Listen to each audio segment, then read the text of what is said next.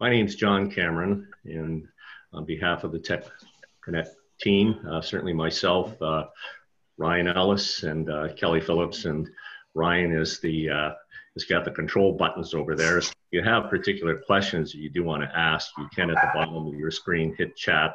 Hey, Mark, and sorry, I hate to interrupt. I did something, and now I don't know how to get back. I don't see. Like, I know I'm on the Zoom call with you guys, but I don't see you anymore. But we can see you. Okay, so we can see you. I only see a tiny little square, like a tiny little square, and that's it. Like, and it's just me and nobody else. So how did you? Screen? Can you go to full screen, Megan? It's up in the corner, in the left corner, there should be a full screen view. You have tabs. You have 1 line, 2 lines, four squares. So it depends how it presents. No, it just says mute and then 3 little dots next to mute. It gives me stop video, mute my audio, pin video, rename, hide self view. Try the top right corner. Or if you exit and come back. I'm so sorry. Look what I've done. I've ruined your call already. That's okay. Can you, okay, here's the thing. I got the bar back at the top. I just don't have the full screen, but that's fine. I got a bar, so I can see 6 people at a time. Totally fine. Okay. That's what I have too now, and all of a sudden it just changed without me doing anything. Yeah. You can't see me anymore? I can see your screen. You're fine. Okay, I'm so sorry. I won't interrupt again. I apologize. I got stuck there. Okay. Yeah, no problem whatsoever. Good thing I'm on a phone with a bunch of techies.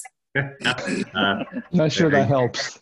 Again, I'll emphasize behalf of the TechConnex team, please welcome to everybody. And I'd like to certainly extend a very special welcome to our 2 guests, Megan McCulwain, who is the Vice President General Manager with the Canadian Chamber of Commerce, and Susanna Clyburn, correct? Who's the Senior Director of Parliamentary Affairs, and also has the SME file, so both from the Canadian Chamber of Commerce, so welcome. A couple of quick things. As I mentioned, if you have any particular questions, you're able to hit the chat button at the bottom and type it in. It'll typically go to Ryan, and Ryan, you can kind of raise some of the questions at the end. Yeah. For those of you that know TechConnex, and for those of you that don't, I just want to kind of reiterate, TechConnex is very much of a member-driven association, and it's comprised of technology companies, technology service providers, and companies that use technology to drive their business. We've had a 38-year existence, and over that 38 years, we have built what I think is a very strong collaborative community. And it's a community where our members really share with each other, they learn from each other, they support each other, and they're all about helping them navigate through a lot of the roadblocks and challenges of growing their business. What we do is we provide professional and business skills development programs, along with business networking opportunities, all through our monthly scheduled peer groups, our lunch and learn programs, our social networks. Oops. I encourage all of you to take the opportunity to look at our website, www.techconnex.ca, where you'll see a schedule of all of our peer groups, which we've moved to online. Our various programs. Also, you'll see a significant series of webcasts, or rather podcast programs that we have developed, and we have a news and resource section to help organizations get insights into other avenues to help them with their business. So yet again, thank you very much for being here. Okay. What I'll do at this point is I will turn it over to Barry Furhurst, who is a past board chair. He's also the president and CEO of F2 Technologies, for today, as he's been doing for the last 4 years. So Barry, I'll let you take it away. And well, welcome everybody. Thanks for showing up in this, I guess, mid-month meeting with the current things we have going on around us. Just a couple of points to what John mentioning, as far as Megan and Suzanne have been nice enough to join us today to talk about, to give us a general idea on the programs that are out there, but more, not the specifics on the execution of the programs or how to apply and so on and so forth. We have people like Jerry Anderson on, and that can help us with those type of details. But just what they're hearing, what they're seeing in Ottawa, what they're hearing in Ottawa, the parliamentary positioning on things, as well as some of the member feedback that they're getting from the Canadian Chamber of Commerce, what they're hearing. So that'll, I think, Megan, that'll be about 20, 25 minutes. If I could ask folks while we're going through this, one of the things, housekeeping things, is to mute everybody unless you have a question. That way we won't be getting the feedback from the ambient noise in everybody's location. So with that, I'm going to hand it over to Megan and Susanna, and then we'll have our standard Q&A. Megan, I think you need an exit around 9:30. You need a hard out at 9:30, I think. Yeah, that would be great. Okay, so anytime before then, just wave your hand and say goodbye, and we'll probably continue on because I think we adjourn around 10 o'clock today. So. Okay, perfect. So hand it over to you. Okay, I'm gonna do the best I can here. As I said, I can only see the 6 faces on the top, so when someone's speaking, I can't see who's speaking. But I will try to figure that out. Anyways, but yes, thank you so much for having us today, Susanna and I. As he said, I'm Vice President and General Manager of the Canadian Chamber of Commerce. I work out of the Toronto office. Susanna works out of the Ottawa office. We have an office in Montreal and also in Calgary. So we're a national organization. It's actually interesting. A lot of times when I go out, people say to me, well, what's the difference between the Ontario Chamber and the Canadian Chamber? And I give them a very direct answer. It's the Ontario Chamber lobbies on behalf of businesses to the provincial government, and we lobby on behalf of businesses to the federal government. So we represent people from all across the country, different sectors, small to medium-sized to large corporations. We represent all kinds of businesses across the country. We also work with many of the chambers. I'd say most of the chambers are members of the Canadian Chamber of Commerce. So we work in conjunction also with the local chambers, associations as well. And then, so normally, and I say normally because if I speak briefly prior to COVID, companies joined the chamber to get involved in activities such as we have advisory committees. And so we have different policy directors that specialize in different subjects, whether that be the cannabis industry or supply chain issues or temporary foreign workers or et cetera. So we would have advisory committees on very different subjects. And we also carry on a lot of events. We just recently, in February, had the Canada 360 Summit, which went over very well.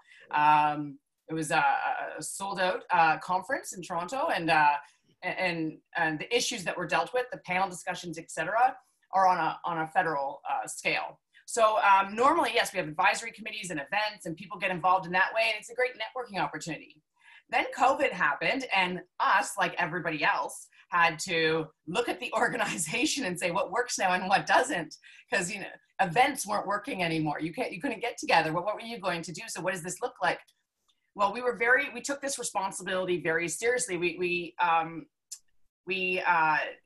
formed a relationship with the government to provide support in terms of information, resources, products, anything that can help businesses through COVID-19 during this period, as I say, weather the storm and through recovery afterwards. And what does that look like?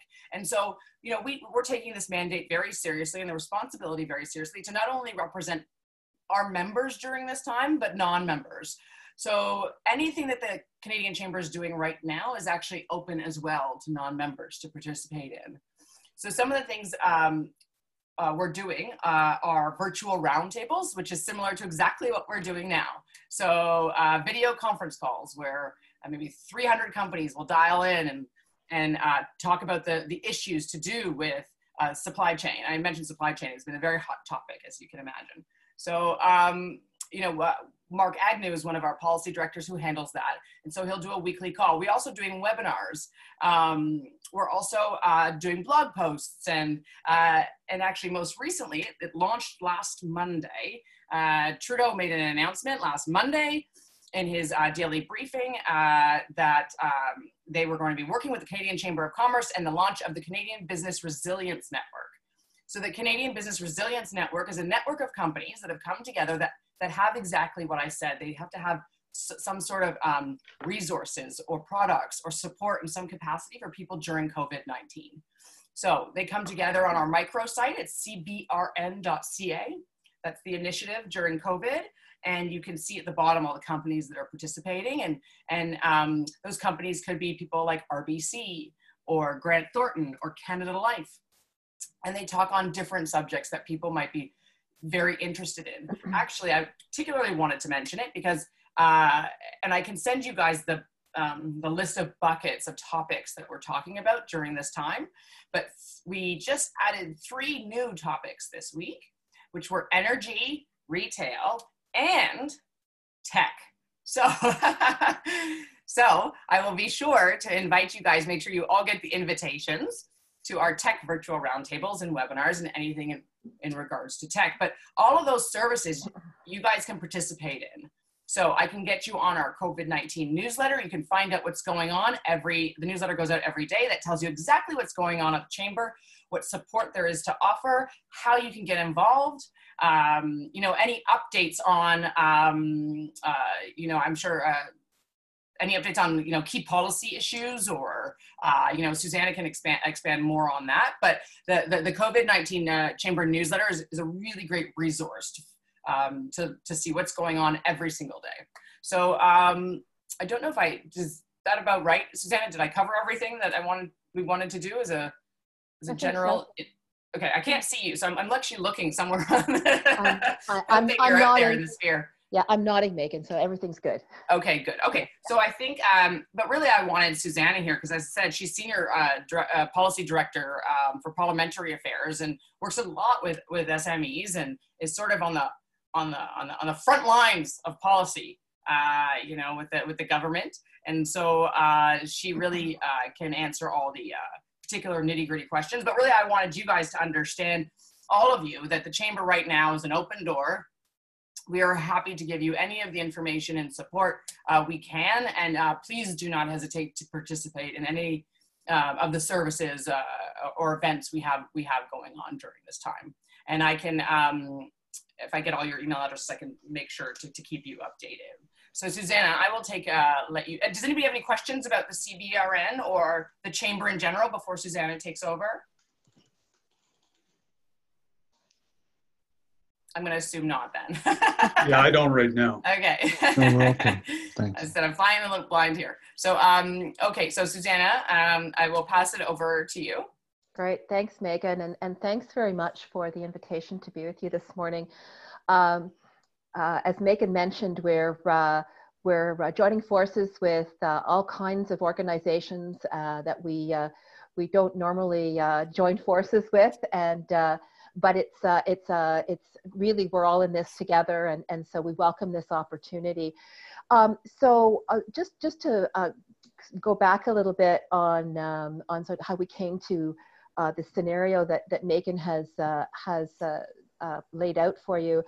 Our CEO is Perrin Beatty, who I'm sure many of you have heard of before. And Perrin was very, very much seized with the potential for COVID-19 to become a big economic issue way before anybody else, including the staff at the Canadian Chamber, was seized with it. Perrin was the CEO of Canadian Manufacturers and Exporters during the SARS outbreak in the early 2000s, and remember the devastating impact that it had on his membership. And Perrin quite rightly characterized something like a healthcare crisis like SARS, and now what we're living through with COVID-19 as being something of particular threat to small and medium entrepreneurs.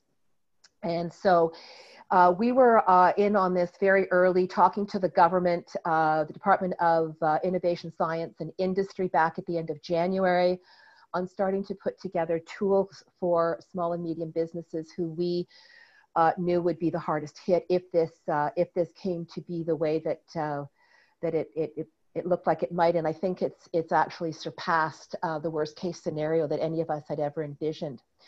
So right now, as Megan mentioned, we have joined forces with organizations that would normally be our quote unquote competitors: Canadian Federation of Independent Business, the Business Council of Canada, the Canadian Manufacturers and Exporters, Canadian Council of Aboriginal Businesses is part of our sort of core group of lead associations. And back early March, actually the day that the Prime Minister's wife was diagnosed with COVID-19, Perrin was on the phone with the Prime Minister. You know, again, it was a bit of a slog on our part to try and demonstrate the seriousness to the economy of this at what the time was a healthcare crisis. And during that week, that first week of March, I think all the pieces of the puzzle started to come together for the government. Chrystia Freeland who's Deputy Prime Minister, was appointed to lead this cabinet committee focused on COVID-19. And I think a big wake-up call for the Prime Minister himself was when his wife was diagnosed. So circle forward to now, we're doing all the things that Megan has mentioned. We're also doing some workshop type webinars for small and medium entrepreneurs. This week I hosted one on e-commerce with Shopify, which is a member of ours. A lot of businesses that might not have thought of e-commerce as a business model for them are sure thinking about it now. And so we're doing one next week with another member of ours, FreightCom, on how, you know, to get your product, assuming you're still in business, how to get your products either out the door to customers or into you as part of your supply chain. So I know that, John, you'd wanted me to focus a little bit on what we're hearing about recovery. So right now, we're very much in the crisis mode, crisis stage of this, but that's not to say that talk of how we plan our way out of this isn't happening. And I think your note to Megan and myself had talked about how we're preparing, or what we're hearing from government about the new normal. And I think that's just exactly the way to term this. People have been talking, I think, up until a few days ago about returning to normal. Normal, I don't think, is ever going to be the same for any of us again. So that we're starting to hear some talk from the government. Obviously, it's too soon to start talking about to actually start opening up the economy, but it's definitely the right time to start planning for opening up the economy. While the government is starting to make noises, about looking ahead to recovery, I'm sure you've all read in the Globe and other media that Infrastructure Minister McKenna is reaching out to people who took Canada through the 2008-2009 recession, Mark Carney, Kevin Page, John Baird, to take a look at how infrastructure funding can be used to kickstart the economy. We feel that the government is not seized with how long it's going to take to get all the moving parts of the economy back into action. Our VP Policy and Chief Economist Trevin Stratton and I were in a conversation with some business people from Manitoba yesterday. One of them owns a trucking company that operates on both sides of the Canada-US border. And he was saying that once we go back into full open mode in terms of economic operation, it's going to take him, and he believes others, a good 6 months to get back to where they were once the shutdown began. So I really don't think that the government is seized with that. And that's a big concern, because while the government's got to be given a lot of credit for being quick out the gate with support programs, both for individuals and for businesses, we're seeing now the constant tweaking that has to go on and adjustment, because they haven't involved business in crafting these programs. So a prime example would have been the business credit accessibility programs that were introduced very, very early on in the crisis, delivered through Export Development Canada, Business Development Canada, and a few days later through Farm Credit Corporation to farmers. It was only open to existing clients of those Crown Corps, which was ridiculous. So now, they've now complemented that with the Canada Emergency Business Account, which is now being delivered through financial institutions. Initially, it was delivered only through private sector banks. Well, of course, they've now, at the urging of the business community, added credit unions. We're still advocating that they add alternative financial institutions, which a lot of entrepreneurs look to. A particular example is the cannabis industry, look to for financing. So again, there's this constant, needing to adjust back and forth, which we feel could have been alleviated if government had reached out to the business community at the get-go and asked for our opinion. Another example would be the 10% wage subsidy, which was the initial proposal early on, obviously completely insufficient. It's now been replaced with a 75% wage subsidy, but unfortunately that's not going to be delivered until early May, which is ridiculously slow. The portal, we learned this morning, is going to be open on the 27th of April, and funds should actually be starting to flow out to businesses by the 2nd of May. Unfortunately, the reality is a lot of the companies that really need this help aren't going to be around anymore to get it. So looking forward at recovery, we're starting to make outreach to the federal government to say, listen, bring us in on the ground floor, bring NGOs in on the ground floor, and chances are that the planning for recovery will go a lot more smoothly without this backing and forthing. So Quick has been very good, but unfortunately it's come at the cost of having to totally adjust programs, almost on a weekly basis. A program is adjusted or tweaked because they've realized, oh my goodness, we've missed this particular sector of the business community. For the individual support programs, things have gone really smoothly. The Canada Emergency Response Benefit, I think, blew everybody's mind in terms of how quickly it was delivered, how efficiently it's being delivered, and we're shaking our heads and trying to figure out why that can't be done for programs like the emergency wage subsidy. So as we look ahead at recovery, some of the messages that we're communicating to the federal government is, as I mentioned before, get business involved, get the NGOs involved, look at what other countries are doing. As we know, Europe is starting to open up a little bit. Look at what's going well, look at what's not going well, and use some of those lessons as models for ourselves as we start to plan forward to our recovery. Get out there early and make it clear to the business community, what is going to be acceptable, what's going to be, phase 1 in terms of operation 2 and 3. Get that out early so that everybody knows where they stand in terms of starting to open up the economy again.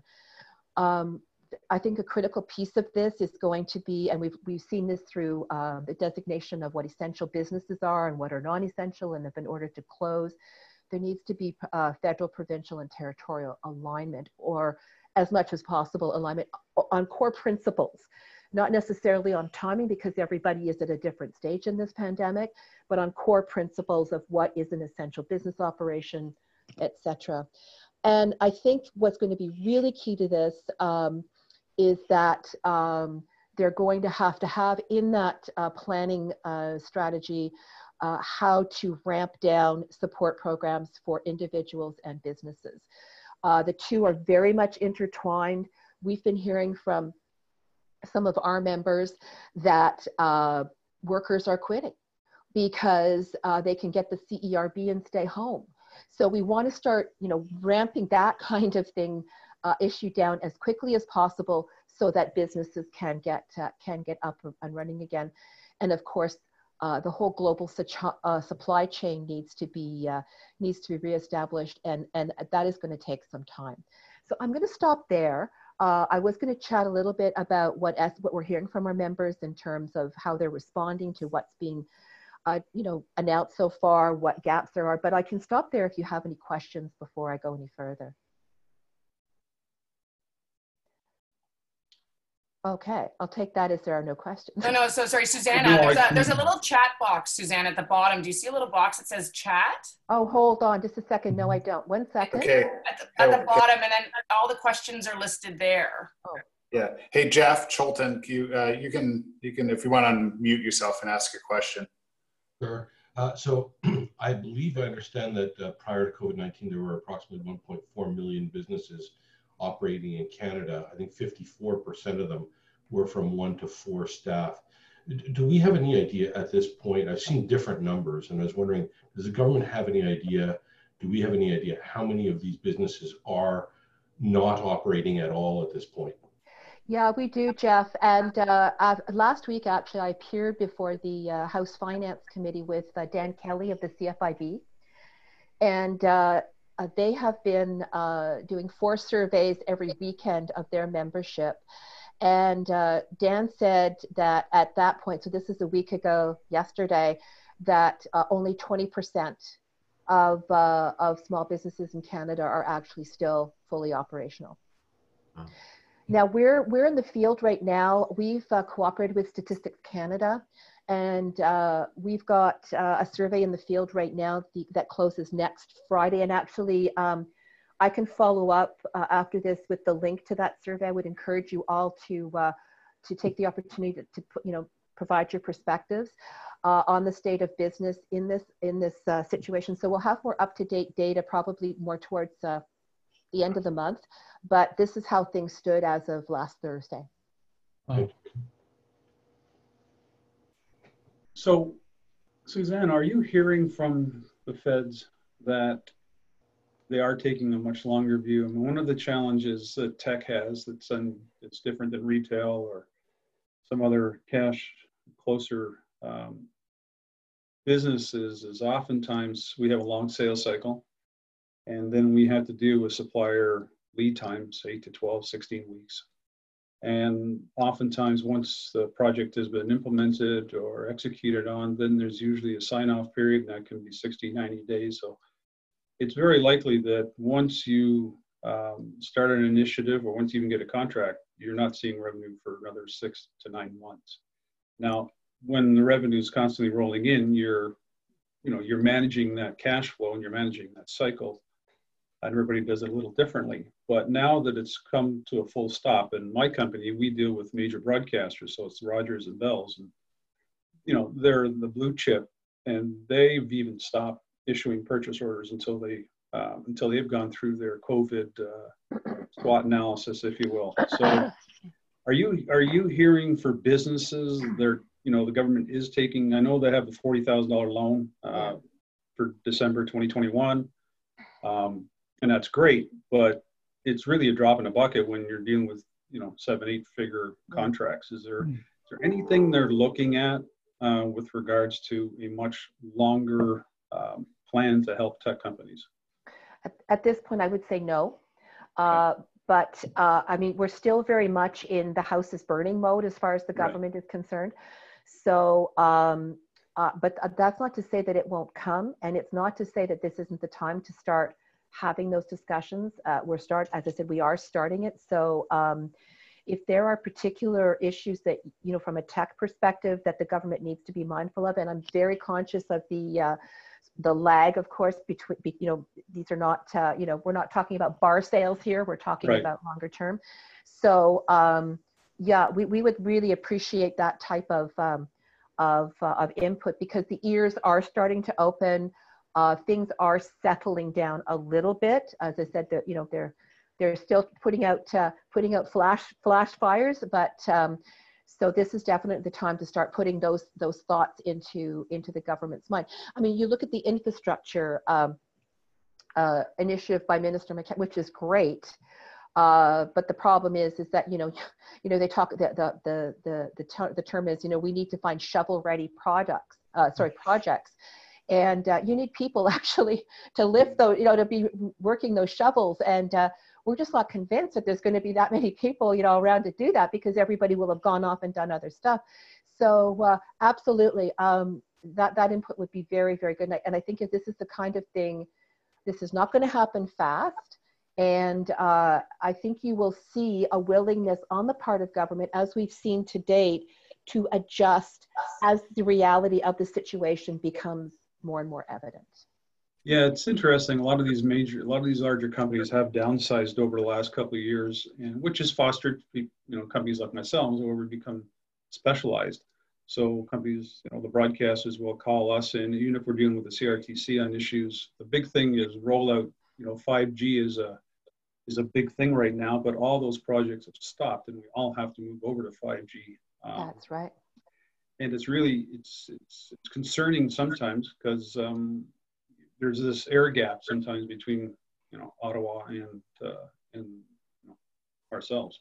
So I was glad to hear. So the roundtable, the tech roundtable that Megan, you spoke of, the CBRM, is that the type of roundtable where we could ask those type of questions? Is that where we get involved, or is it more that we just sit back and listen to the speakers? Okay, there's two parts to that.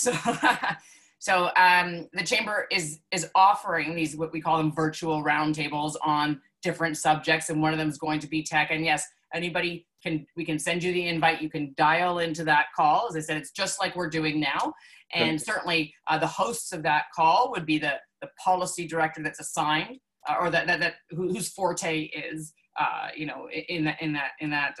tech. And then also we usually have one of our CBRN companies. So a company that's involved with the CBRN will participate, and so they'll sponsor that call, okay, and help participate, et cetera. But how it works is, the calls are about an hour, and really there's opening remarks for about 4 or 5 minutes on some of the key issues and really what they want to address during that call. And then it opens up to about 55 minutes of Q&A. It's an interactive sort of conversation. So it's certainly an opportunity for you to call in and say, hey, you know what? I think that this is a really important issue. We should talk about this, or I've got some insight on that, et cetera. So I just answered that because they're a bit two different things. So because the chamber has our COVID-19 activities and events that are going on. And the CBRN is a network of companies that are bringing knowledge or tools or products or research to the table that helps people. As I said, it's COVID-19 related. A good example. Okay, so here is a good example. We did one. I told you supply chain was a popular topic. We had a virtual roundtable on focusing on cargo, and so Air Canada has a lot to say about cargo. So, they've retooled some of their planes, and they're, that session, that 1 hour session on cargo was hosted by Mark Agnew, the policy director, and John Tory of Air Canada, and they sort of moderated the discussion. Okay. All right. Sorry, Susanna, it's Maureen. I think both Stephen and I had a sort of similar question, just to go back to your comment about 20%. Only 20% say they're operational. My question was, what does fully operational defined as? Because that number seems really low. And Stephen's question was, what is the definition of small business where 20% are not operating? Yeah, so in terms of, now we have to keep in mind that the CFIB's constituency, while everybody think it's intuitive to think of it as small business, it's the Canadian Federation of Independent Business. So you could be a privately owned company and still be part of the CFIB and be big. So, but it is primarily the Main Street small business.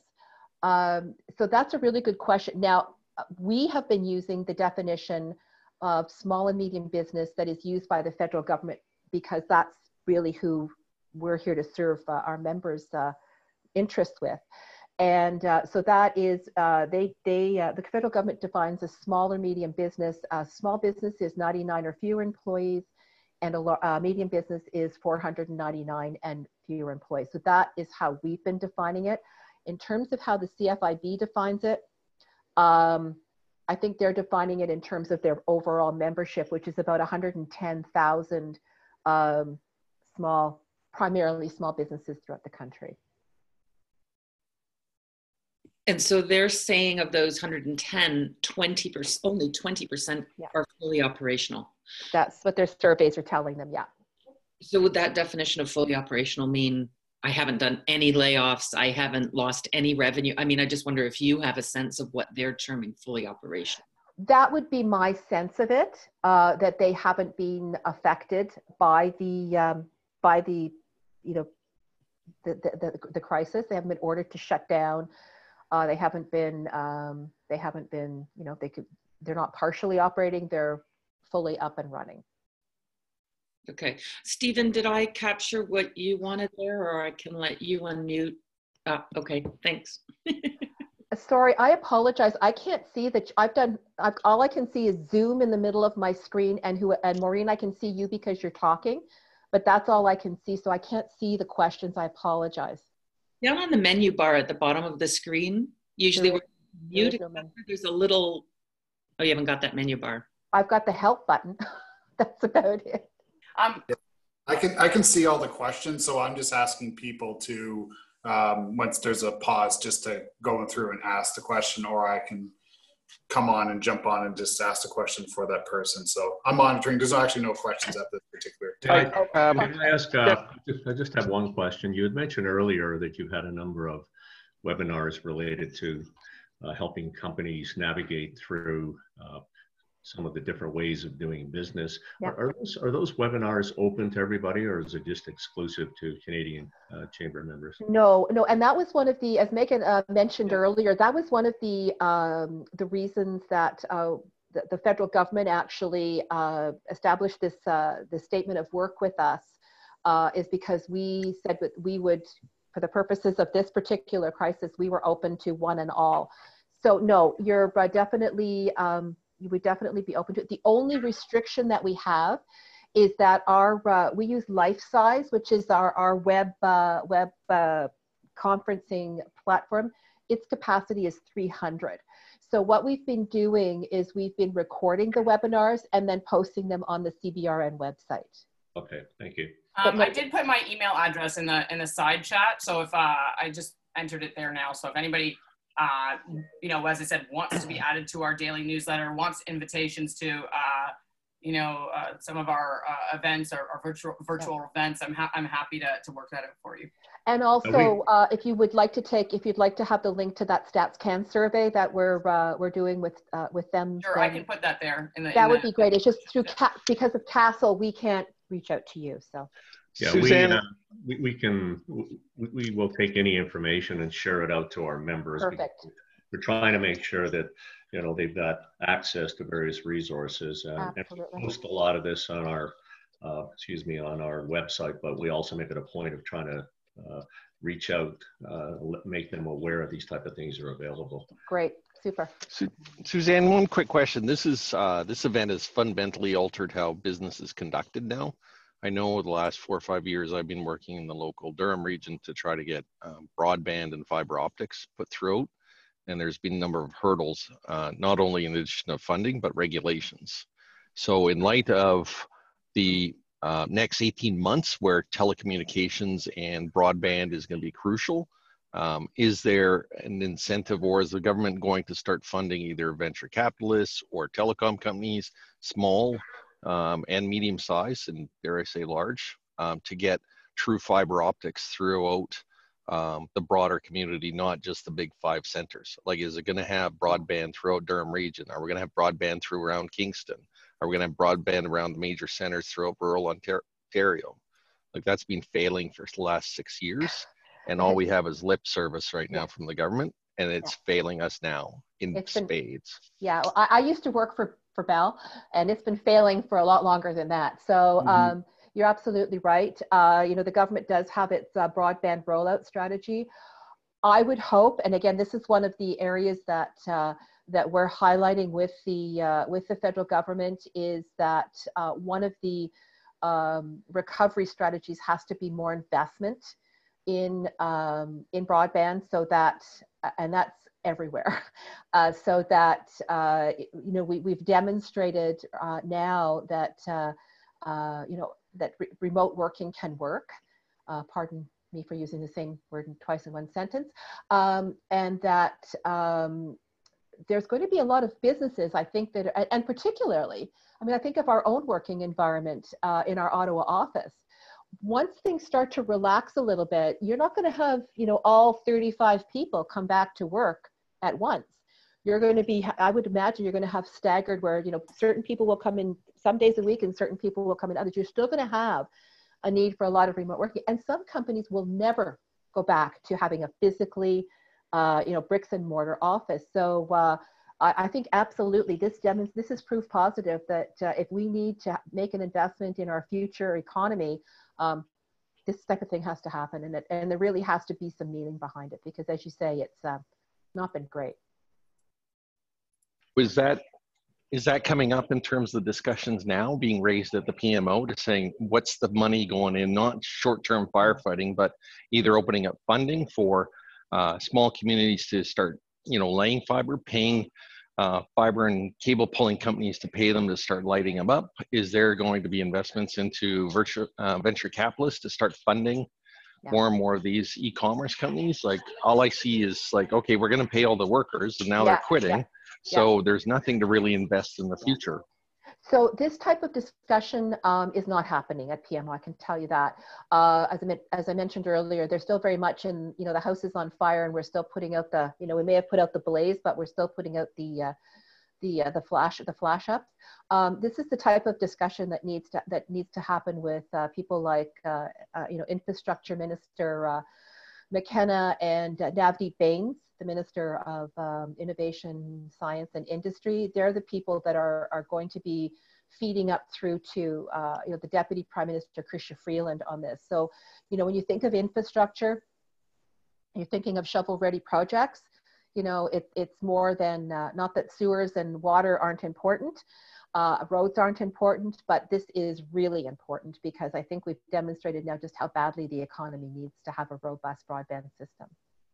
So the short answer to your question is no, these discussions aren't happening. Are they starting to happen? Yes. Does more need to happen? Absolutely. Annie, you had a question? Yeah, I did. You know, so you know, we've got this wage subsidy coming, and it's a big help for employers to keep employees. But I know that there's a lot of workers that are actually contract workers that sort of just fall through the cracks here. I've seen numbers as high as 20% of the workforce, 10 to 20% of the workforce might be employed in a contract way, and employers don't really get a wage subsidy to keep those sorts of workers. That definitely impacts me, and I know it probably impacts a lot of young people who are often hired in that fashion before they become full-time employees. I don't know if there's any discussions around that segment of the workforce. You know, quite often they work just like employees in the organization. Some of them are there a long time, but they don't get any of these protections. Do you know anything about that? Well, you know, and I think so that, yes, discussions have been happening, and I think this is where the government sees the CERB as being of assistance. But as you know, as of earlier this week, you can only earn $1,000 a month and still collect the CERB. So your total income would be $3,000 a month. I think that's where the government sees, and also for entrepreneurs that you know, are absolutely, you know, desperate to have some kind of money coming in the door. The CERB is basically there for anybody that is earning less than so yeah, exactly. Except now that you can now have that $1,000 per month. But that's been our frustration, because there's been this very traditional definition of company, business, employee. We're running into this with the emergency bank account, business account, sorry, where you've got, I mean, a lot of our members are entrepreneurs. They pay themselves through the T5, the dividend process. As of now, they're not eligible, which is insane. We've also, and so that's, you know, they've locked themselves into this, so the T4 definition of an employee. We had a situation land on us yesterday afternoon from British Columbia, where a company had 100% of its workforce is First Nations. Guess what? they have no T4 reportable income because they don't pay federal taxes. That company has a payroll of $150,000, $200,000 a year. They can't get the $40,000 loan. So it again, it's this constant, having to retool their programs because they've got this very bureaucratic, very single-minded view of what a business is, and they don't take into account the various structures that small businesses can take and the various financial arrangements under which they're created. So for your case, I would suggest your contractors look at the CERB, and whether they work for you or not, that's between you and them. I wouldn't counsel anybody to do something that maybe they shouldn't be doing. But as far as I can see right now, that's the only avenue that they would have to keep some income coming in at this point. Yeah. Here's the interesting twist to that. I was talking to John about this. I have an associate that I use in some of our projects, and 60% of 60 of his people, not 60%, are under contract, and he's been audited. So now he has to pay CPP and EI because he's their only source of income. So they treat him as a full-time an FTE. Yeah. But now with this whole issue we're having, he can't help them because they're not being recognized as a full-time. They're being recognized as a contractor, and they really have fallen through the cracks. Yeah. They can get 2,000 because his revenue stopped because nobody's doing major implementations. And so challenge with him is, like many of our businesses, we pay ourselves out of revenue at the end of the month, and usually in the form of dividends, and they're not taxable income either. It's a different stream there too. So nobody's getting really any money. And he point blank said, if this lasts for another 4 or 5 months, he's closing shop. Yeah. Now you got 60 people out there that are going to have to scramble to find work. So there's a lot of good stories, but there's some issues that I still think need to be looked at. Absolutely. I mean, the government will say that, and the Crown Corps are reporting that about 80% of those businesses that have applied for the Canada Emergency Business Account are being accepted. But you have cases, like with any mass program, there's going to be issues. And so we've had issues where financial institutions, primarily credit unions, have said, we're not interested in offering this program. And so what does the business do? So now we're asking the government to allow businesses to apply to the banks as a business customers expressly for the purpose of getting this loan. And when they push back and we say, but hold on a second, these loans are being underwritten by the taxpayer of Canada. So it's not the bank shareholders that are putting their money up against this. This is the taxpayer. So you know what? Let them do it, because you've got to be as easy as you possibly can on eligibility criteria for something that is being publicly funded. I spoke to the CFIB last Friday, and the person I was speaking to there, she's a regional person, I guess, here. And this is a broadcast to everybody. If you are applying for these, for whatever comes your way that you may apply for, be applicable to access, even if you get an answer, even if you get turned down, contest it, because what basically was told to me is you go into the stream of acceptance, and if you fall outside those criteria, you get rejected. If you contest it, then you go to a human, and they will actually take a look at the individual cases, case by case scenario, and you make it accepted. So just keep that in mind. If you really want to aggressively go after it, you can contest the decision, and you may get it in your favor. Sorry. Suzanne, can I make one comment just on the CEBA? And I trust everybody is aware. Went through the process of trying to apply for the association, and made it a point of reading thoroughly all the terms and conditions. And I don't know if people are aware, but when you look at that $40,000 revolving line of credit, when you accept that, it indicates that you as the individual applying are personally liable for that dollar amount. And the bank, I deal with the Royal Bank, and it states in there that they can go into your personal account and take money out. And I was kind of shocked when I read it. And the fact that you're personally liable for any monies is a little bit disconcerting. And the fact that it states clearly in the T's and C's that they have access to your personal bank account to take money out at any time is also very disconcerting. So I don't know if people are aware of that, but if they're not, they certainly should be, because it is, I say, a little unsettling. I phoned yesterday to talk to our bank representative, and he was rather evasive, just simply saying, okay, well, I'll have to look into this. But it's very clearly spelled out in the terms and conditions that you are personally liable. So that's a concern. Okay, and that's a very important thing to know. I sit on a daily call with an ADM at Industry, Science, and Innovation, or the reverse anyways. I call them ISI, and I'll raise that on the call this morning as a quick, because as you know, we thought it was a big breakthrough to have not-for-profits eligible for this funding. Right. Being one ourselves, and but if the person applying for it in the name of a not-for-profit association is personally liable, that's a big roadblock. Yeah, it's just, I mean, and as I say, not to belabor this point, but it's specifically clause number 7 that says liability of debt. This says applicant will be jointly and severally liable to us for all debt. So be careful. Okay. Yeah, that's good to know. Thank you. We have a question from Nima about RFPs. Nima, do you want to jump in and ask your question? Sure. My question was specifically about RFPs. So I was asking, are there specific RFPs that the federal government is putting out to garner expertise in the field of moving forward with technology during a crisis? And my asking is, you know, the federal government you mentioned could use some support.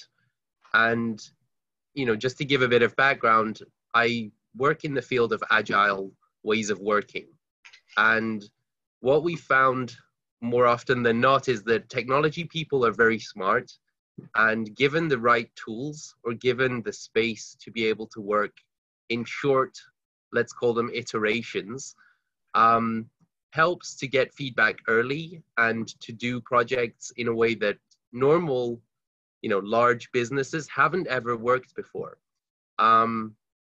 So I'm wondering if specific requests are going to go out in the form of RFPs or otherwise to request support in the way that technology works. Oh, that's a really good question. You know, they could use some help, as we all know, through Phoenix. I mean, I think everybody was afraid that the CERB process would be another Phoenix, but it wasn't. So could I ask you to send me an email, and I will flag it with my my contacts at Public Services and Procurement. Sure. Yeah, and just maybe connect you directly with somebody there who can talk to you a little bit more about what the planning is around that. But yeah, it's a really good point. I know we're moving closer to 9:30 here, Megan, so we know we have a hard out. Just want to say that I know a few people that have taken advantage of some of these projects, so we know our programs. So although we have a few concerns, generally we're doing much better here than they are south of the border, and I know a lot of people south of the border, and they've already closed shop, a number of businesses, because they're not getting the support. So also, please pass along, whoever you're talking to, that we do recognize their efforts and the hard work they're doing and the benefits.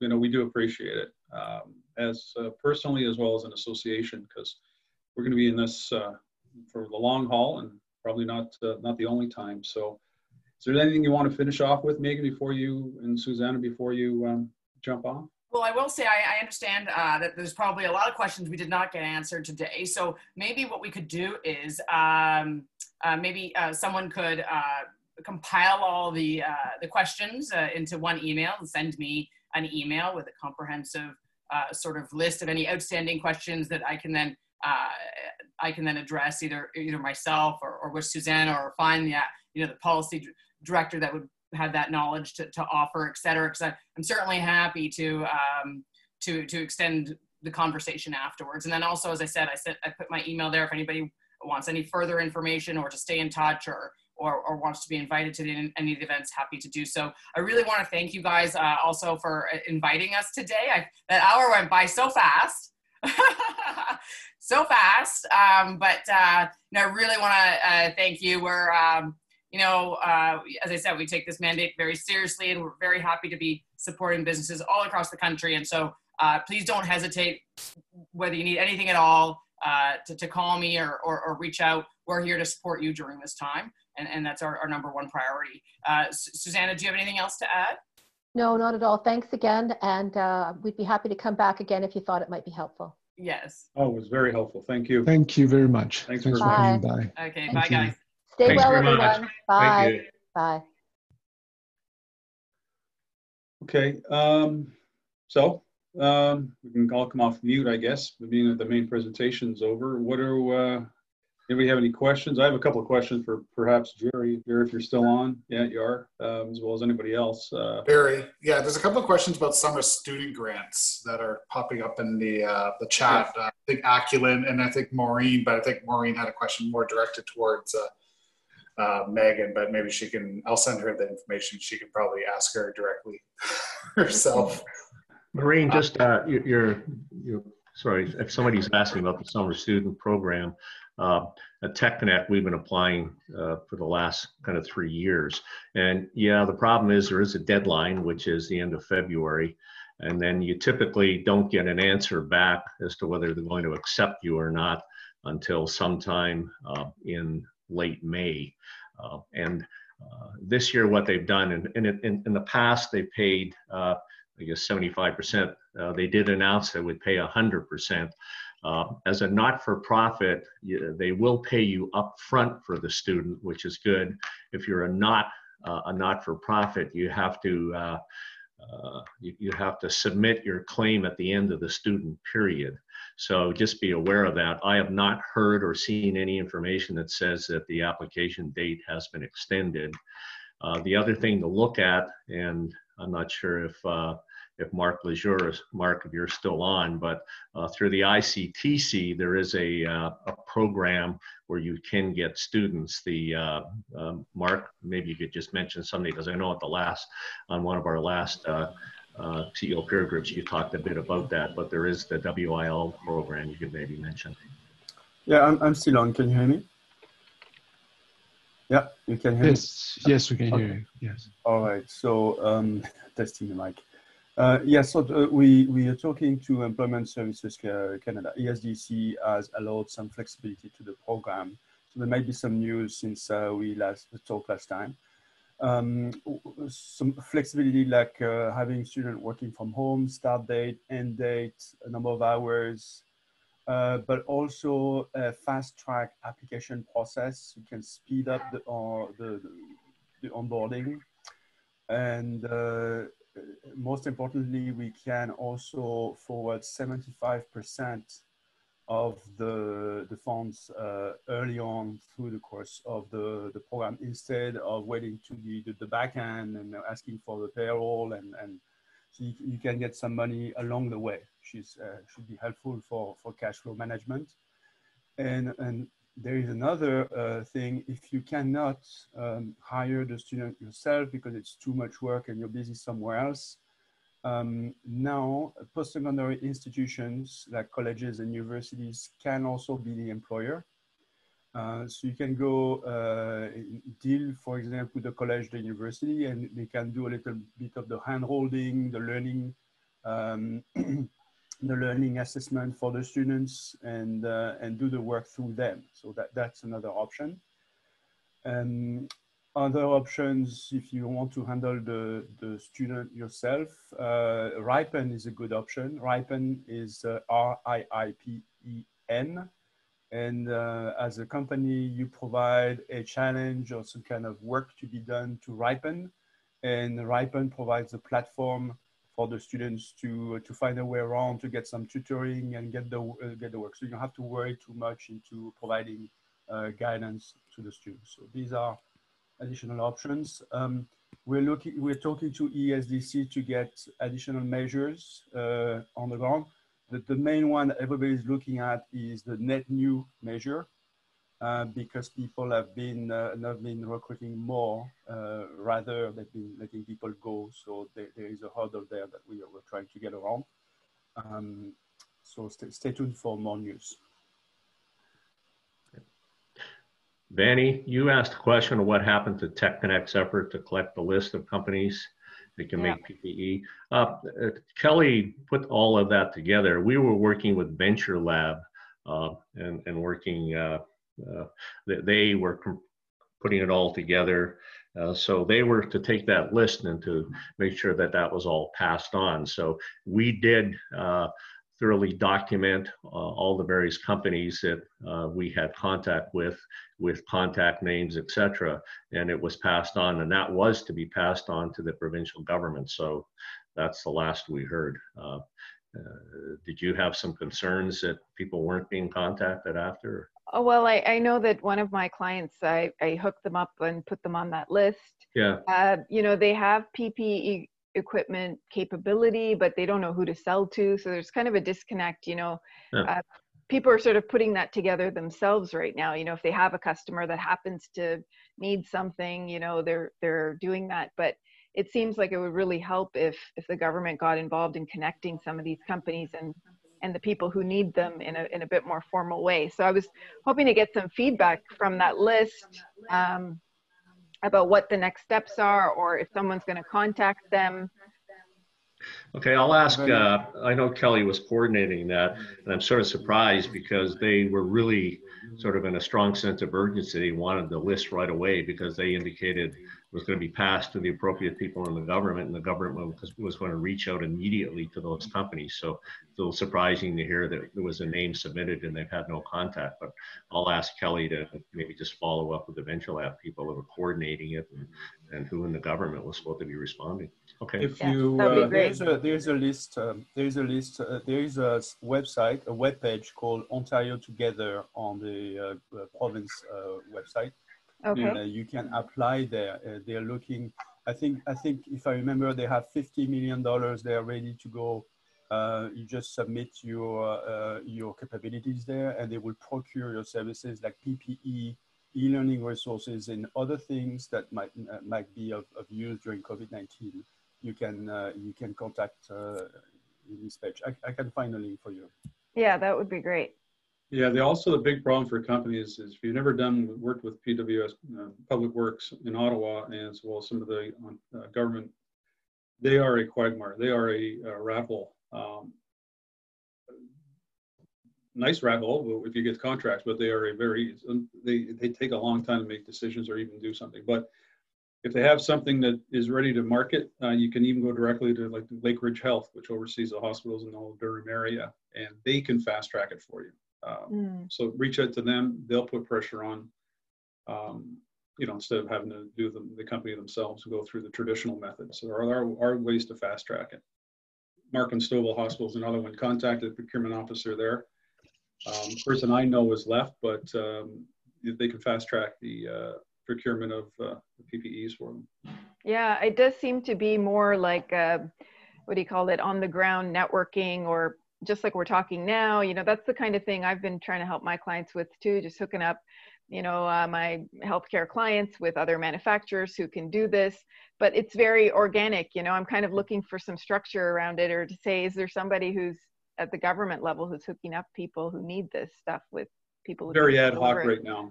Very ad hoc. But we're going to have to deal with it. So. Yeah. Any questions? I got one I could ask Jerry or anybody else who can ask. It's more of a question I touched on earlier about the business loans. Are they considering payroll, or are dividends considered payroll, Jerry?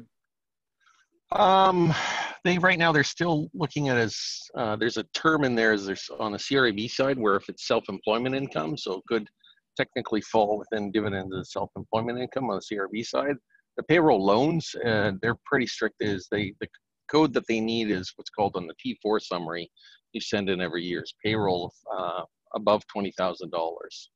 Right. So if you have payroll above $20,000, they will pretty well through the, you apply through CRA and then they cross-check against all the tax records based on your business number.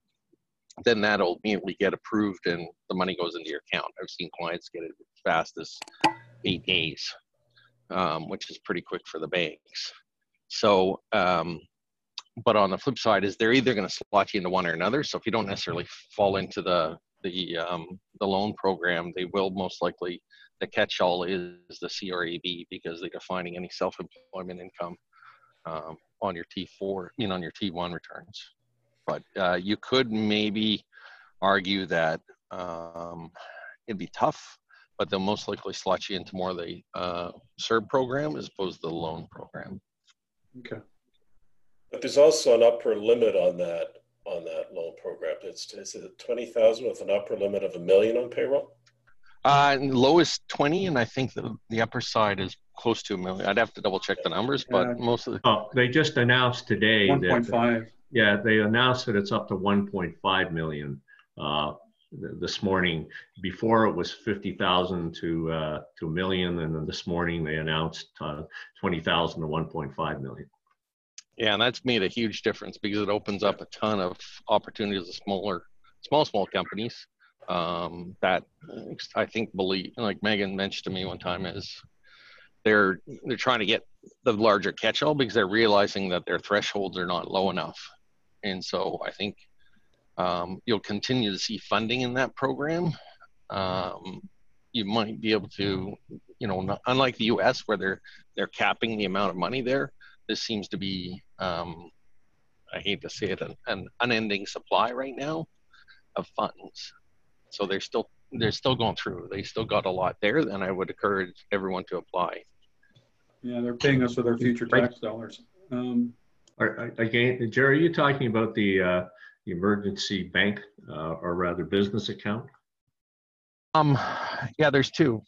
There's one at the that the loan comes through, like the $40,000, and that is where you'd have to go through the banks and just set up an account. CRAB actually goes to your personal bank account, so they actually put that in directly. Yeah, again, I'm just going to mention, and not to belabor the point, but on that CEBA, which is the Canadian Emergency Business Account, read the T's and C's closely, because as I say, when I mentioned about my application for TechConnex, it's not just not-for-profits that are going to have to be personally liable. It's anybody. So if you, on behalf of your company, submit for the application for that $40,000 line, you personally, whether you're a limited company or not, you personally are liable for all debt. And they indicate very clearly that they can go into your bank account and take the money. So I'm just emphasizing, if you're not concerned about that fine, if you are, read the T's and C's closely, because that's what you're agreeing to.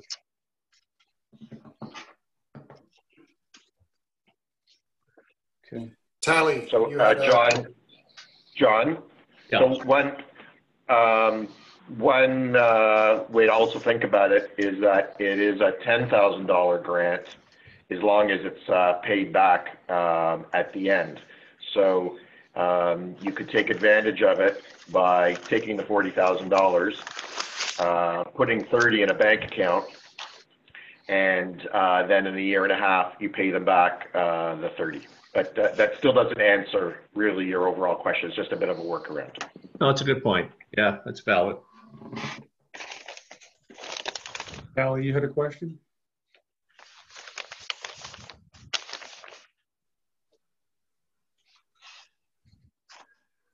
Callie, I think did you have a question regarding contracts, it says?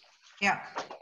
So is there any solution for businesses that employ only on contract base?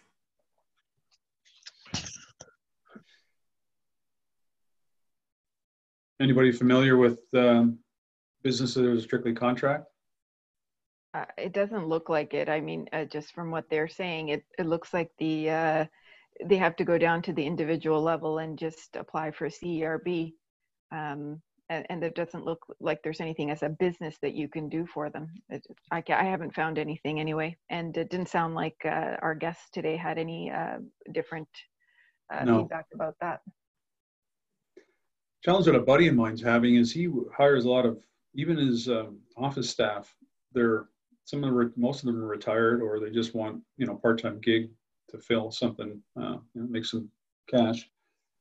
And they're taking the $2,000 because they're only really, working, probably making $2,000, $2,500 a month working. And now they've applied and they've told them they're going to do that for 4 months, but his business is still functioning. So he's lost 3 of his people out of his office because of this $2,000. So, and he needs to run his business, so he's got to find somebody. So the only option that seems to be available to contract Tally that I've seen is that $2,000, and and oftentimes that's not enough. Obviously, it's something, but it's not enough. The challenge is that's great for the person, and I'm going to put the business owner hat on now. It does nothing for the business other than keep your people floating somewhat. But yeah, and more often than not, they're still underwater. Yeah, and it doesn't leave me in a great position with customers who are hiring us on contract. I can't say to them, hey, you can apply for XXX subsidy and keep my employees, keep me on contract. They're in the difficult position of deciding if they're going to pay the entire contract out of their own pocket while they themselves are struggling, right? So it's not a great situation for sure. Hey, Jerry. Sorry, just a side note, because I met with one of my clients online, obviously, this week, and we spoke about the 40,000 grant. And he mentions that they try to apply, but it's only for businesses that not able to pay their employees' salary. Is it true? Because they still paying the employee full-time people the salary. And he's saying they try it and it's only for those that can't pay. No, to my knowledge, I think the criteria are just that you have to have had T4 pay last year between 50,000 and 1.5 million. I think that's really the major criteria. Yeah, just one minor correction. It's been reduced down to 20,000. So if you take your T4 box 114 for your company, and if it has what you paid out last year from 20,000 to 1.5 million, it is applicable. The process is pretty simple to go through. But then you do have to wait to see if you are approved. But my understanding, it is not restrictive to the fact of companies only that aren't able to pay their payroll. It's there as a revolving line of credit to help your business for payroll, for paying insurance, for paying rent. That's how they describe it. Now, as I say, in fairness, I went through the complete process. I got a hold of my bank, and you have to get an initiation code. You have to get a passcode to get in. So the best thing is just to get a hold of whoever your bank representative is, and they'll send you that information, which makes it a heck of a lot easier to go through. But the application is very simplistic. And then once you hit submit, then they will get back to you. I chose not to hit the submit button until I had clarification from the gentleman I'm dealing with at the bank around this liability issue, and he said he'd get back to me, but I suspect there's no change. So, and for 75% subsidy for the payroll is the same basically requirements. It's not necessarily that you can't pay your employees. Is it applied for everyone? Well, the other you're talking is totally different, which is the Canada Emergency Wage Subsidy. Mm-hmm. And you have to go into either there'll be a special portal or you go into the My Business account. I don't know if you have that through the CRA right now. If you don't, I encourage you to register for that. Again, it's a process you have to go through to register on the My Business account. When you do register, you do have to either go through a bank contact or go through a process. But if you do want to register through My Business and the CRA, make sure you have your personal income tax available beside you, because to go through the process, they start asking questions about box number 350, what amounts in there. So it identifies that it's you as an individual. Now, once you set up My Business account, there will be a portal for this program, which is the Canadian Emergency Wage Subsidy, which will allow payment of up to 75% to a maximum of $847 per employee, which is the equivalent of about $58.7 thousand. And then what they're hoping is that you will top up the other 75%, but you don't have to guarantee that. And you do have to go through the process. Now, as was mentioned by Susanna, that portal is not going to open up until April the 27th, was the date that she gave. I was in yesterday into the My Business account, and there's nothing in there in terms of a portal to apply, but she stated on the 27th it should open up, and in which case you can start to apply for the Canada Emergency Wage Subsidy. But that's sort of my understanding at this point. Unless somebody. And apparently, there's also I've been on the phone with CRA twice.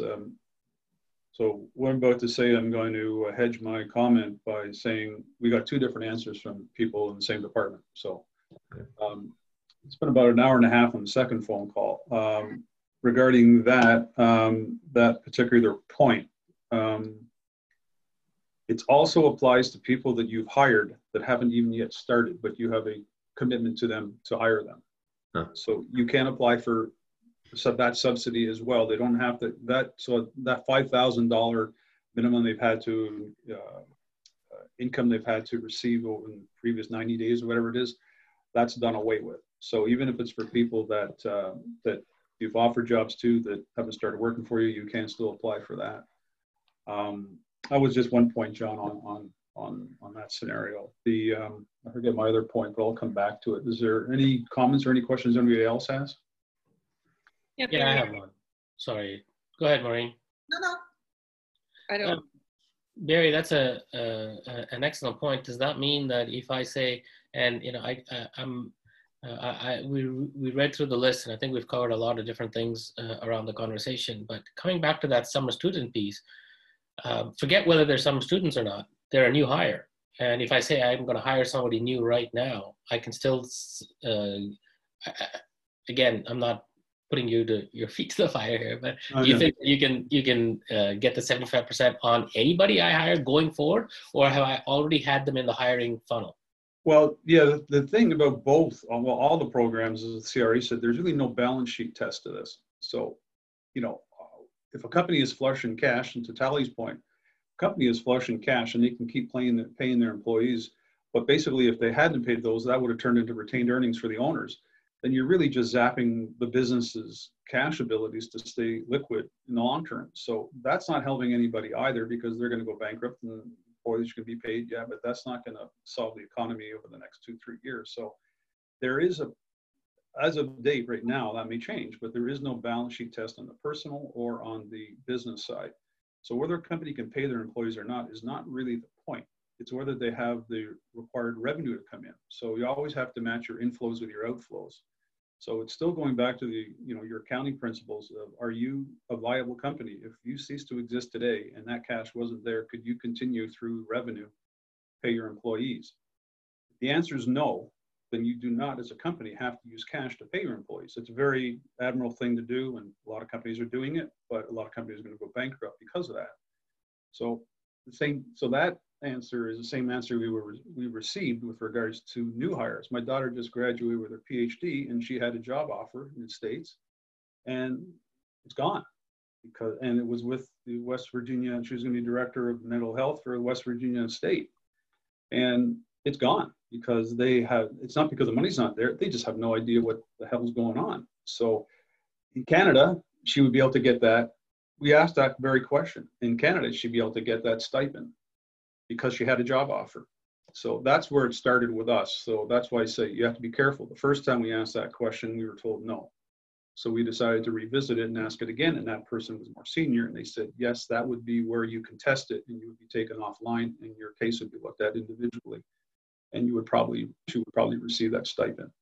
So you have to be, you know, again, don't hold my feet to the fire because I'm going to lie and say I never said that, and I don't care how many people are on. But we have to, you have to play the game. Maureen, you had a question? I don't know if it was a question, it was more of an observation. So Okay. Ryan had said that I did type a question out for Susan and Megan, and really what it was, Susanna seemed quite critical of what the government's doing from a business perspective, and there's been a lot of great questions raised by the group. And my question to them is, what is the best channel for this voice to be heard? It's very alarming to me that the comments came that people are taking this serve rather than work. And the programs were directed at individuals have facilitated that, I guess. And, I'm a firm believer, I think it's a well-proven fact, work is an important part of everybody's health, but it's also what's going to drive the economy. So I feel like listening today, it's like, okay, how do we get this heard? How do we get, it's better that all of us come up with projects, even if they're subsidized by the government, that we could employ somebody, a student, someone else, a contractor. How does this go forward? So I don't know what their answer will be, but what I heard from Susanna today was the government has not been good at listening and thinking about the business issue. What I didn't hear was, but that's being corrected because so-and-so, certain ministers are involved, or there's a channel now, or, they're listening to what we have to say or our members have to say, which is kind of disappointing. I feel like every one of you is out there trying to get into a program, trying to apply, finding out information. How do we get to the point where there's a place where that information flows quickly, and it isn't hearsay about what you can or can't get, because that's what it feels like generally. Talking to clients as well, I'm trying to help educate my client base. Vanny's trying to do the same thing. It's really challenging to hear everybody kind of go, well, I heard this, or I don't know, or it doesn't apply to me. It's like, oh my God. I don't know. It's sort of kind of jolted me, because I thought Susanna might have more of a commentary around how that message is getting to the government, what they're doing about it. Didn't hear that. Just a quick comment. You're kind of answer your question to a degree. It's any body that really, or any organization that's a very strong advocacy group. And certainly the Canadian Chamber of Commerce, when you look at it, it's over 200,000 members. It's 450 chambers of commerce across country. So they are a strong lobby group. Obviously, organizations like ICTC, I think organizations like ITAC are strong lobby groups. So it's just, can you get your comments through some of these lobby groups? That's the question. I don't mean to be disrespectful. I think, TechConnex as an organization is not an advocacy group. We try to interface into a lot of these organizations to express some of the concerns of our members, but that's not one of our mandates to be an advocacy group, but it is as I keep talking, a collaborative support community where hopefully we can share what we hear. And yeah, a lot of these programs out here are extremely confusing. They are, and I've been trying to work through all of them to help TechConnex, and it is confusing. And as you get down, then you start to realize more and more of the details. But even that, they keep changing. It's like the Canada Emergency Business Account that just changed this morning. It's like the Canada Emergency Wage Subsidy. I suspect by the time there's a portal on the 27th, there may be some changes. So it's trying to keep updated, and I would hope and trust through some of the sessions that we CEO peer groups, et cetera, that we at least can try to provide you what we think is the latest bit of news. Very quickly, we're getting at the 10 o'clock here. If you're interested for the next session, I have a call after this one with CFIB, which is Canadian Federation of Independent Businesses, which is what the association that Susanna mentioned. I'm probably going to be joining them because of the services they offer, and they are much more in line with, I think, the independent business, the small businesses, based on the conversations I've had with them and the services they offer. We could probably do the same thing with CFIB, Maureen, and they seem to have a much more this is the second time we've talked to Megan about it. CFIB seems to have a much more grassroots role on the execution side because they are a strong lobby group in Ottawa, and they are in there with the DGs all the time and the PMO, and they have direct access directly into the PMO. So if you're interested and want to do it again, the next session, a couple of weeks, we can have the CFIB on. Lord knows that this won't be gone. This won't have gone away in 2 weeks. So let Ryan know if you're interested in that. And I've already talked to my contact there, and she's more than willing to come on and tell us what the CFIB is seeing and, you know, the programs they're working with the government on. Yeah, that's great. I definitely have a few clients who have taken up the opportunity to leverage CFIB. Now it's open free member, essentially. And I have a feeling that CFIB will gain a lot of companies from it, but they seem to feel that the webinars, et cetera, that CFIB are running are very, very practical, very pertinent. So I think that would be a great idea because I just think these are real grassroots issues, right? And we can broadcast these types of CEO groups or other ones we've done to make sure that we've got enough employers on the line that any group like that is getting an opportunity to also hear the concerns. Okay. Sorry, Barry, it's Ryan. One thing I spoke to Richard Cunningham yesterday of the Markham Board of Trade, and I know to Maureen's point, trying to get talk to government, he's actually going to be hosting a live webinar with Mary Ng in the next couple of weeks. So once I get that information from him, I will get that out to everybody. It's a one-on-one. There's nobody going to be anybody else in that call. It's just going to be Richard and her, and she's going to be taking questions. I do believe so. Once I get that information, I will send it out to everybody with that. And I think Prasad had a question or a comment. Prasad. Yeah, thanks, Maureen. It's interesting. I think in the world that we're living in right now, you're not going to get any one source that's going to be definitive, even from the federal government as a whole. I think these kinds of conversations where we have an opportunity to say, hey, I did this and I did that and I did that, and how that can apply to each of our specific situations is the only way we're going to move forward. And that being said, there's an actual webinar this afternoon at 12:15 set up by Venture Lab. It's focused only on Venture Lab organizations and their extended group of businesses that they're working with. But it's with Mary Ng this afternoon at 12:15. It's only a 15-minute presentation by Mary Ng. I don't even think it's a webinar as much as it's just a conversation that Mary Ng is having. But there is a Q&A session for another half hour with EDC and BDC. And I'm really interested in the Q&A session more than the presentation by Mary Ng, because I think there's a lot of things that are going on that an organization like BDC, between the 15 people left in this room, I've been unhappy with the success or lack thereof in the way BDC has been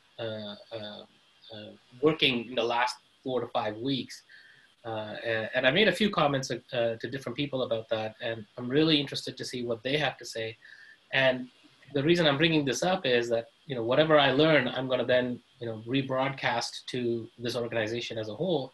And I think, like Barry said, it may be valuable to do these every 2 weeks or even sooner, only because it gives us that the ability to learn from different people and all the different webinars and conversations that we're having with organizations as a whole.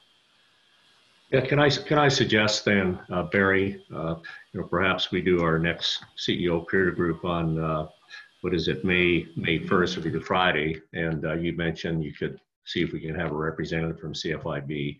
I know originally we had sort of wanted this to be more of a total open dialogue discussion, and then Jerry was able to get the people from the Canadian Chamber of Commerce at least to give you more of a national perspective. But if everybody's okay, let's look at May 1st. Ryan, who does all the coordination on this, and Barry, if you can let us know about CFIB. And then from there, let's get back into, because Prasad had originally recommended that we put this together as opposed to waiting to May 1st to have more of an open dialogue. So if we can kind of look at that session of being a combination of what CFIB has to say and then more and more open dialogue of people just chatting about what they're discovering and some of the either challenges or successes that they're having in dealing with this. So if everybody's okay with that, Barry, if we can facilitate that type of session. Yeah, I think we all have more questions than we do answers. We all be probably looking at each other boxes, hoping somebody's heard something. But again, it gets back to Maureen's point. It's all right now more rumors than facts. So if we can get somebody in here that can talk facts, I think that'd be much more helpful. So I'll do that. Yeah. Okay. Okay. Ryan, anything you want to add at the end? Yeah, obviously, thanks everybody for joining us this morning. A couple of things for next week. April 21st, we have our CIO peer group, and it's with Anthony Iannucci. This will be a good one, talking about what CIOs are doing right now, right across the board to deal with COVID-19 and how they've implemented their workforce and some of the challenges other CIOs are facing, in particular, some of the stuff with the TTC and public transit. How are they going about, working with the public, working with government and stuff that they're implementing. And then April 22nd, we have our Lunch and Learn, navigating your business and going forward. And we will be having 3 people come in. Dominic Connick from Webs Depot is going to be talking about some cybersecurity stuff. Frank Bellotta from SBLR is going to continue to talk about government economic relief. And our good friend Peter McCabe of ProLink is going to be taking your questions about balance sheets against bad debt and employee practice liability as well. So we got 2 good sessions next week. And yeah, from there, thank you everybody for jumping on. This is a live recording, so this will be eventually put on the website today. So if there's something you missed or you want to get back to, please listen to that. With that, thank you everybody. Have a great weekend. Thanks everybody. Likely see everybody in 2 weeks. Have a good day. Take care. Bye-bye. Bye. Thanks. Bye.